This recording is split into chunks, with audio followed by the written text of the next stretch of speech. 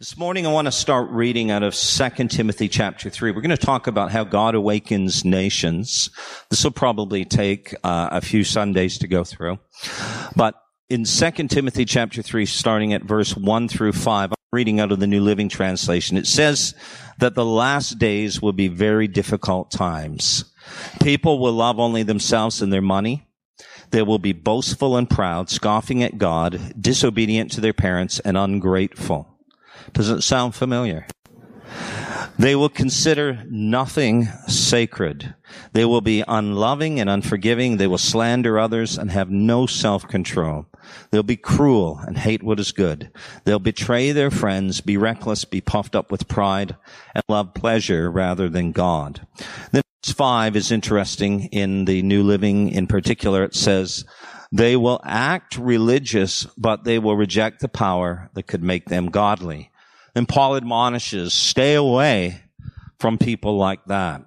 Now remember, he's not just talking about the people in the world here who are living in this sordid lifestyle, but he talks about people who act godly. They have a pretense of godliness. And he's saying the reality is, even though they profess, even though they say they're followers, they are contradicting. It says in Titus, they contradict their lifestyles. It actually says they deny God by their lifestyle, is what it says in Titus. They profess him, Jesus is Lord, with their mouth, but their lifestyle denies him. Wow. We read that the last days will be characterized by terrible things.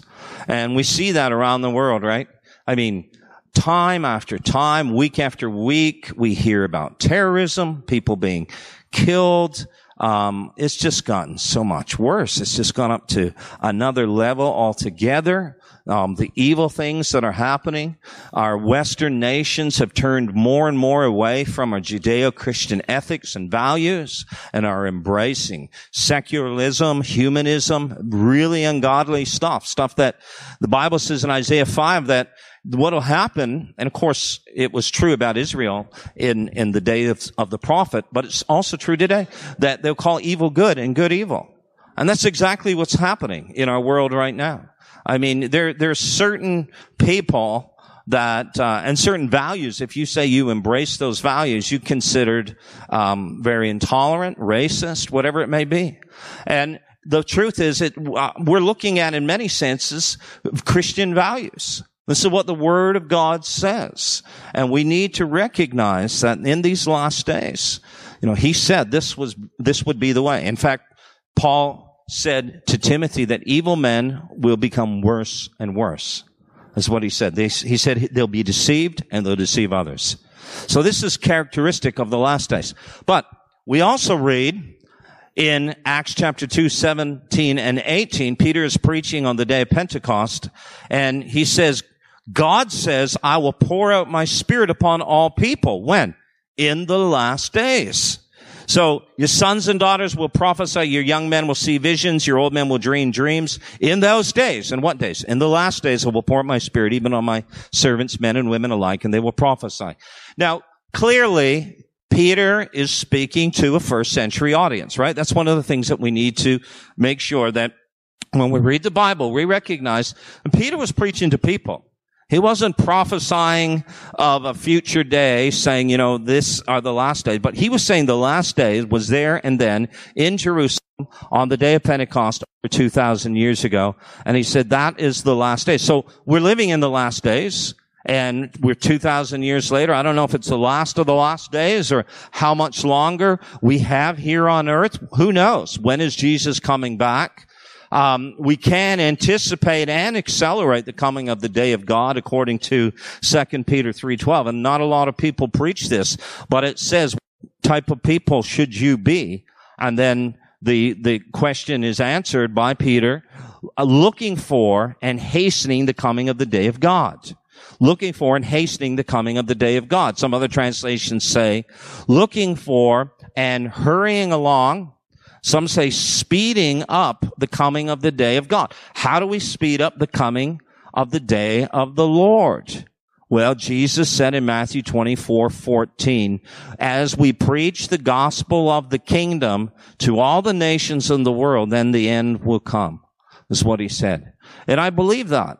So in other words, we've got a lot of Christians that are sitting in churches.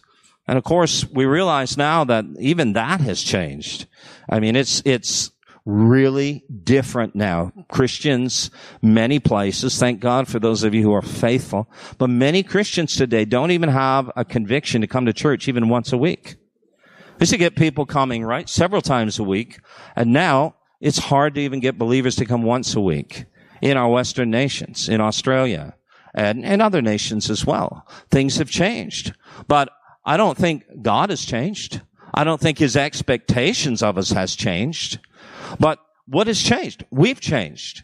We've let down our guard. We've become complacent. We're not as devoted as we should be in many respects. I know there's exceptions to that. I thank God for those who are faithful. But we look at this and we realize that the call is to go way beyond just coming to church. I mean, we need to fellowship. That's very important. We need to be instructed. We need discipled.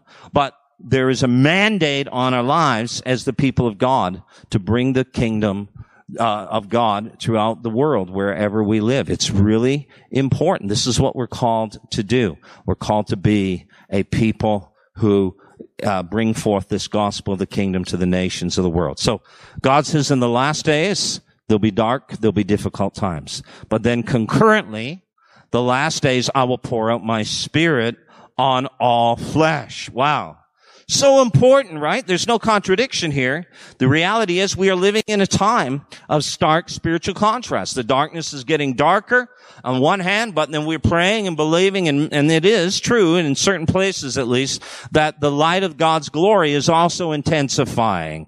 And so what do we need? We know very clearly Isaiah speaks about these this tension, this bipolar tension. Really, it's two kingdoms that are in conflict with one another. The kingdom of darkness is vying for dominance on the earth, right? And the kingdom of God. God wants his kingdom to be also preeminent on the earth as well. So Isaiah 60, verse 1 and 2, arise, shine, for your light is come, and the glory of the Lord is risen upon you. For behold, the darkness shall cover the earth, and deep darkness the people. But what's the answer? What's the remedy? What's the solution to this darkness? But the Lord will arise over you. Over whom? Over the church. And his glory will be seen upon you. So darkness is dispelled by light. So as we arise and we shine and we go out into the midst of a dark world, then this darkness will be dispelled. Our calling, like the Apostle Paul, is to turn people from darkness to light, from Satan to God. And I want to read in Acts chapter 26, 17 and 18. This is what the Lord Jesus says to Saul, later called Paul. I will deliver you from the Jewish people as well as from the Gentiles to whom I now send you. What's Paul supposed to do?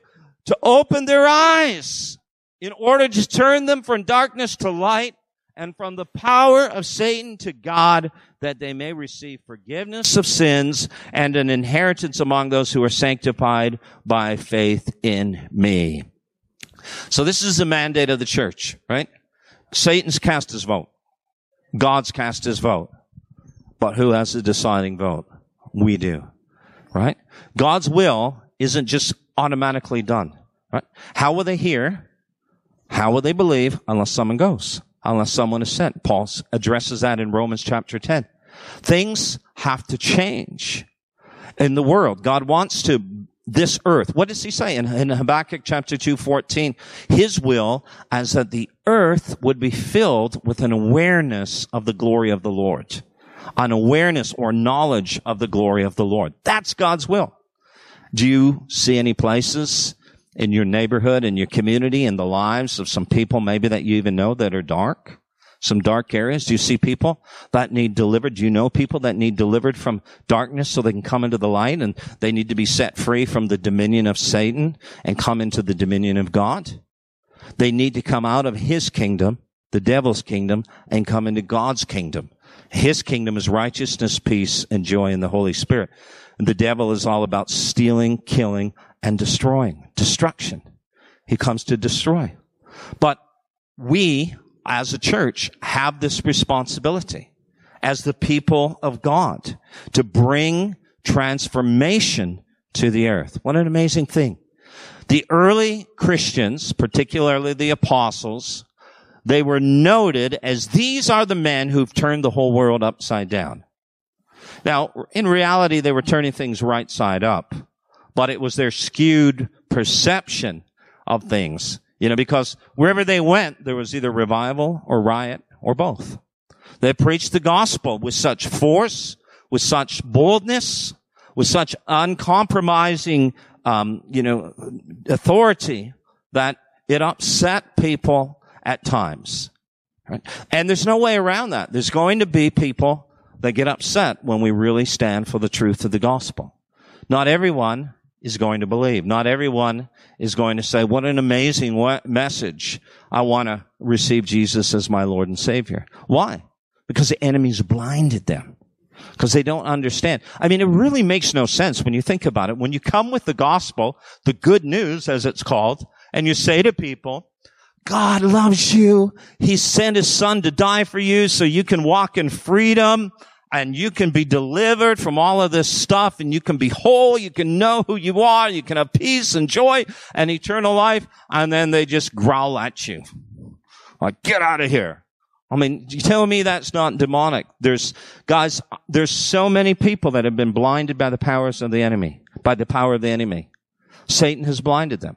In fact, Paul said in 2 Timothy, Satan has taken them captive to do his will. He's holding them hostage. And what do you do? If somebody's a hostage and they're powerless to liberate themselves, what do you need to do? You need to send in those who are skilled and capable of extracting these people from these hostage situations. And we are, in a sense, God's special forces. We are the ones that He has called to go in and set people free from the dominion of darkness, to liberate them. And they may not understand it and they may not get it, but ultimately something will happen as we go with this message. So there's this tension. There's this sense in which people are concerned about, preaching the gospel today. I mean, I won't say much, but there's a post that was recently stated by a football player here in Australia, and he made a comment about the whole LGBT whatever it is, Q whatever thing, and I'm not saying that it was necessarily the wisest way to address that, but on the other hand, you know what? What has happened is so many Christians even are just, and pastors are just rebuking him and telling him he shouldn't have said that. Now look, I know that can be a hobby horse, and I know that's not the only sin. And I recognize that, but we do have to preach the fact that there's sin in the world. And that Paul talked about it in Galatians 5 and in 1 Corinthians 6. He has a whole list of vices, not just that issue, but many other things. And he says, including heterosexual sexual immorality, like adultery and fornication and uncleanness. But he also includes homosexuality in that. And he says, those who practice these will not enter the kingdom. So, guys, when we look at the scripture, when we recognize what the Bible says about this stuff, right? Some people say, well, that was a cultural issue there. You can come to our hermeneutics class on Thursday night, and we'll show you it wasn't a cultural issue. When you understand the principles of Scripture, this is universal and is applicable to us today. Likewise, adulterers, fornicators, right? None of them are going to enter the kingdom of heaven. So we're not picking on those who have, the same-sex relationships here. We're saying anything that goes against God's standard, which is one man and one woman together for life, that's God's ideal. And may I say it? Look what's happened with divorce. Look what's happened with divorce. We just throw it around, so we just treat it so lightly today. But read what Jesus said about divorce. Okay? I mean, don't get upset with me. Read what he said. What did he say about divorce? There's a place, and Malachi says God hates divorce, right? Now, I realize that, and I'll put that, that disclaimer in there. There's people that can say, I went through this and abuse and unfaithfulness. I understand all that. But the fact is that there are so many Christians today that are just so casual about this, what God calls a covenant. He has called it a covenant. And it's not easy to stay married, especially to me. But, and so, the fact is, it isn't easy at times, but God has called us to be faithful. It's not easy to follow Jesus. Everybody figured that one out yet? Okay. It's not always easy to do the will of God. It's not always convenient to do what God wants us to do. But this is what needs to happen in the church. There needs to be a level of devotion and holiness that people step into, that we stand for the truth. We're not going to back down. We're not going to shrink back. We're going to stand for the truth of the gospel, and we are going to speak the truth in love. Not about like those people that are out there just condemning and full of hatred and spewing all that stuff.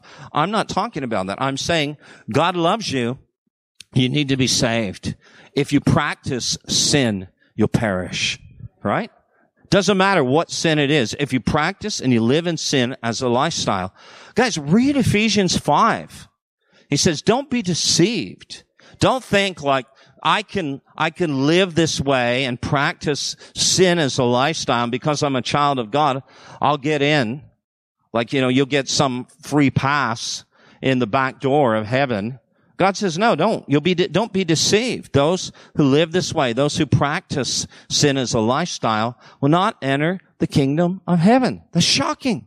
It's going to be a shocking day for some people when they stand before God and say, I have a perfect attendance record. I never miss church.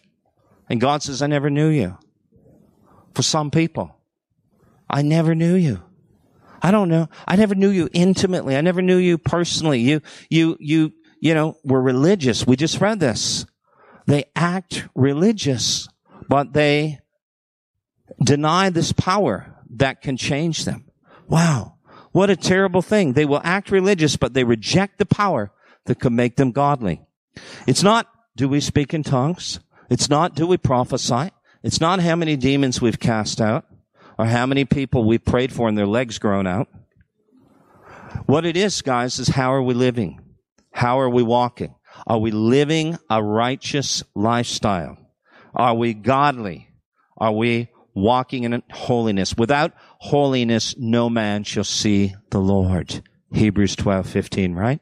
And then Jesus said, but blessed are the pure in heart, for they shall see God. So there is a sense in which holiness is really a condition of the heart, purity of heart, right? What happens? And when we look at the Pharisees, remember? In the Sermon on the Mount, the Beatitudes, and then right after that, Jesus talks about how they said, it is written, you shall not commit adultery, but then Jesus says, but I say to you, right? You say, don't commit adultery, Pharisees, but I say to you, Pharisees, if you look at a person lustfully, you commit adultery in your heart.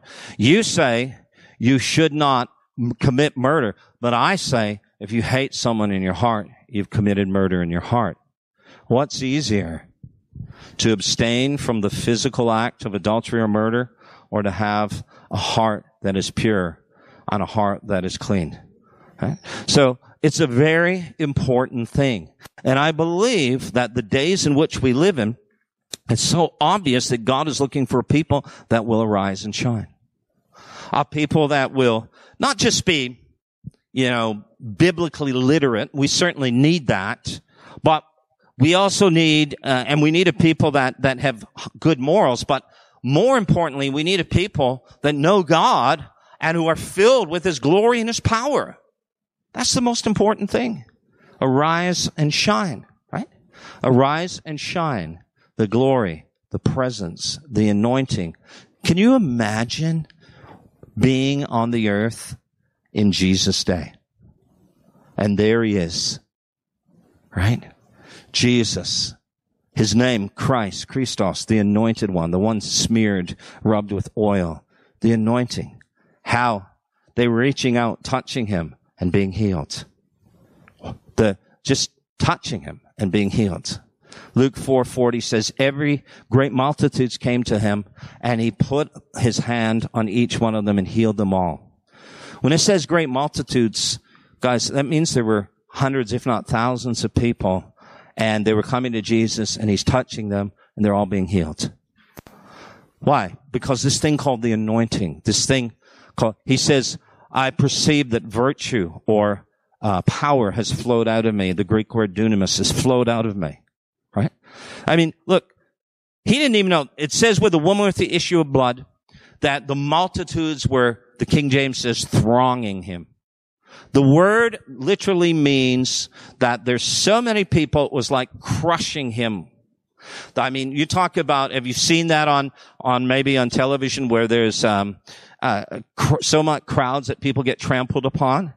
Well, this is basically what was happening in Jesus' day. This is what the Greek is saying, that they literally had the risk that Jesus and his disciples would have been crushed by the crowds that were pressing around him.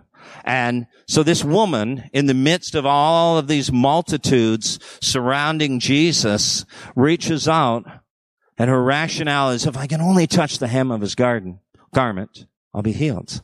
And when she does that, what happens? Immediately, it says that the fountain of her infirmity, is what the Greek says, is dried up. She had this condition of internal bleeding for many years, and as soon as she touched Jesus, the account says that basically the fountain, the bleeding, it was like you turn a tap off, a faucet off. It stopped immediately by just reaching out. Now, again, great multitudes following Jesus, around Jesus, and Jesus says, who touched me? And I think it's Peter. Peter says, what do you mean, who touched you? Jesus, there's like thousands of people surrounding you. What do you mean, who touched you? A lot of people have touched you. And then he says, no, I perceive virtue or power or dunamis has come out of me. This is a different touch. This isn't just a touch like a physical contact. This is a touch of faith. There's something different that has happened here. And because it was rooted in faith and rooted in a sense that she knew that Jesus was the only solution to her problem, because of who Jesus was and what he carried and how full he was of the Spirit of God, there was a release of power. I'm saying that to say we need people today. If we're Christians, don't we need to be, in a sense, like Christ? Somebody says the word Christian means little Christ. I don't know, but it definitely carries the connotation that we're like Christ and that we are to do the works that he did, and we are also to be a people full of his presence and his anointing, and we're to go and help set the captives free. Isn't that an amazing truth? Isn't that something powerful? Because Jesus said in Matthew 10:7 and 8, as you go, speaking to the 12, I want you to preach the kingdom. I want you to heal the sick. I want you to cleanse the lepers, cast out demons, and raise the dead. Freely you've received, freely give. Now, when he says freely you've received, freely give there in Matthew 10, verse 8, he's not meaning you guys didn't have to pay any tuition fee, okay, for this. He's not saying that. He's saying liberally, generously, I've given to you. Okay? So I've commissioned you to go and do these things, but liberally and generously, I've given you the authority and the power to do it, right? Because he says that Jesus gave them both power and authority to do these things. What kind of God would commission us to do something, but not give us the power and authority to do it? It's like Pharaoh telling the Israelite slaves, make bricks, but you can't have any straw. There's no difference. God's not like that. He gives us grace. He gives us power. He gives us authority to overcome sin, to overcome sickness, to overcome Satan. And we have been called to rise and shine. We've been called to let our light so shine before men that they may give praise to our Father in heaven. Amen? Do you believe that? This is a story, and we'll go through it in the ensuing weeks here. It's found in 1 Kings 17 and 18. I've preached on this before, the story of Elijah and the dark days in which he lived, King Ahab, Jezebel. We're going to look at it because there's some very powerful parallels to our culture today with what's going on. And the truth is that Elijah was used by God to awaken an entire nation. Isn't that amazing? To see an entire nation that was blinded, steeped in darkness, had no sense of openness or sensitivity or awareness of God. I mean, they were going through the motions. But they were worshiping idols. They were living for themselves at the same time. But God raised up this prophet to turn this nation back to himself. And when you look at the process, the steps that were involved, I'll just quickly go through them and then we'll break it down. We'll unpack it next week. The first step we see is isolation from God's presence. What happens is here they are in dark, evil days because they turned from the Lord. They were worshiping idols. They were living immoral lifestyles. And what ends up happening, of course, is Elijah comes and prophesies that there won't be any rain, there won't be any dew, and the sky sealed, the earth begins to dry up. There's a severe drought and a dire famine in the land. 1 Kings 8:35 says, when the heavens are shut up and there's no rain, because your people have sinned against you. In the Old Testament, often the whole idea of a drought was indicative that God was punishing them because of their sin. They sinned against him. So it speaks of God's presence, of his blessing, of his, what's the word I'm looking for? Favor, being with his people. Have you ever been in a place where it just seems like the favor of God's not with you? Have you ever been in a place where you know the favor of God has been with you? And God's opening doors and he's just doing things. Well, what do you prefer? But when we move into that place where because there's something wrong in our lives and, we just begin to feel almost dead inside. We just feel like we're drying up inside. What's happening to me? What's going on in my life, Father? And we've been talking about the importance of healing your soul because there are many Christians, many even in ministry, that are ministering, and what they're ministering out of is brokenness. They're ministering out of toxicity and the water, so to speak. He said, out of your innermost being, out of your belly, the King James says, will flow rivers of living water, right? And we know that this water that is to be released from us is the water of the Spirit. It's to be pure and clean water. Do you believe that? So what happens is when God's presence is withdrawn, we invariably experience lack of power, lack of peace, lack of provision, lack of protection, and then ultimately lack of purpose. Lack of purpose. What's going on? What's my purpose? Even the scriptures, which before they were just so fresh, the revelation that came from the Father, it just begins to dry up. And you just kind of like, well, what's God saying? What's happening in my life? And we're at a place where we're just not sensitive to his voice anymore. And, God said in Isaiah 59, he said, my arm's not too short that I can't help you. I can't heal you. I can't rescue. He said, my ears aren't deaf. He said, but your sins have made a separation between you and God. Yeah?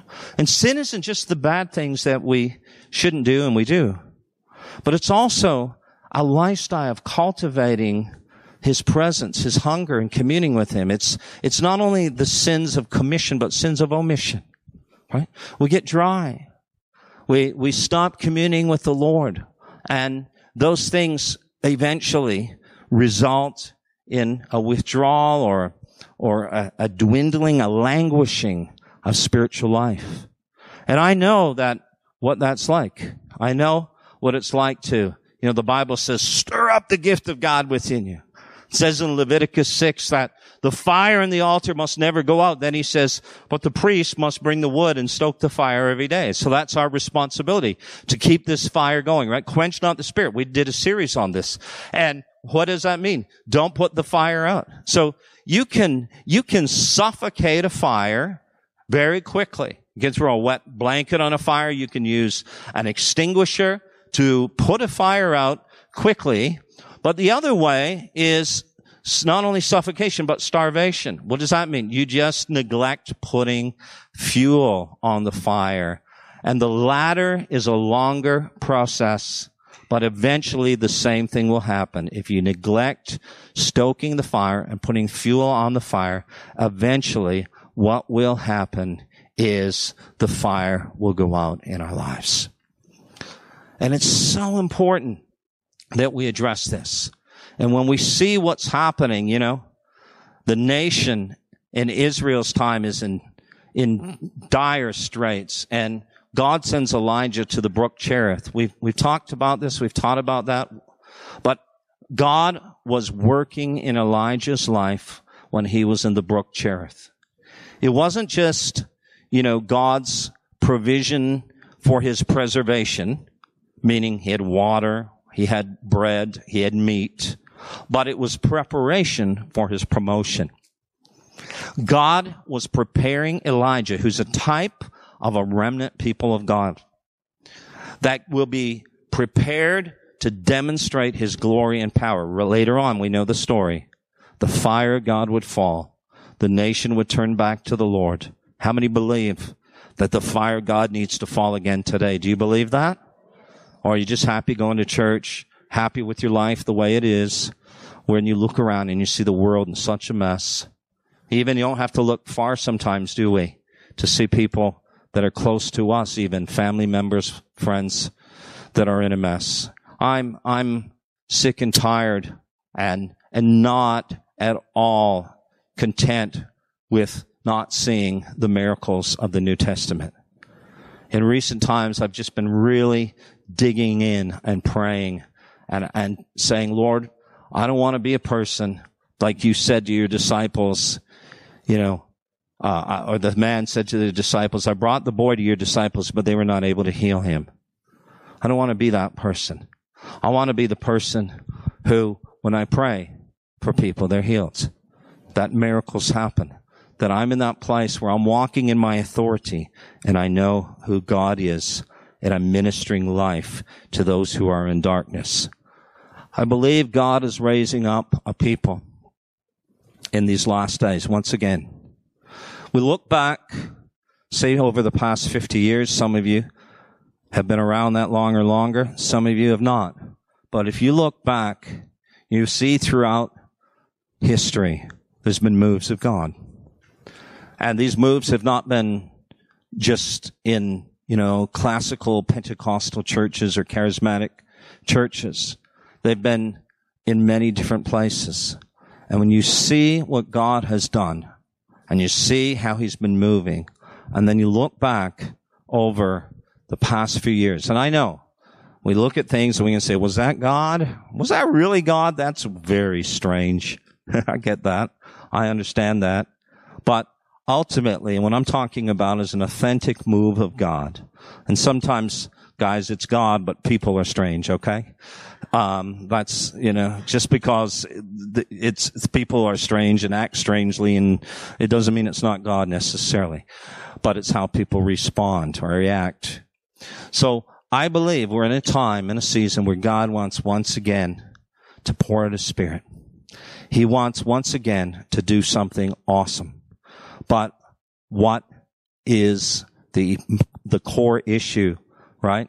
Is not so much where is the God of Elijah, or where are the Elijahs of God?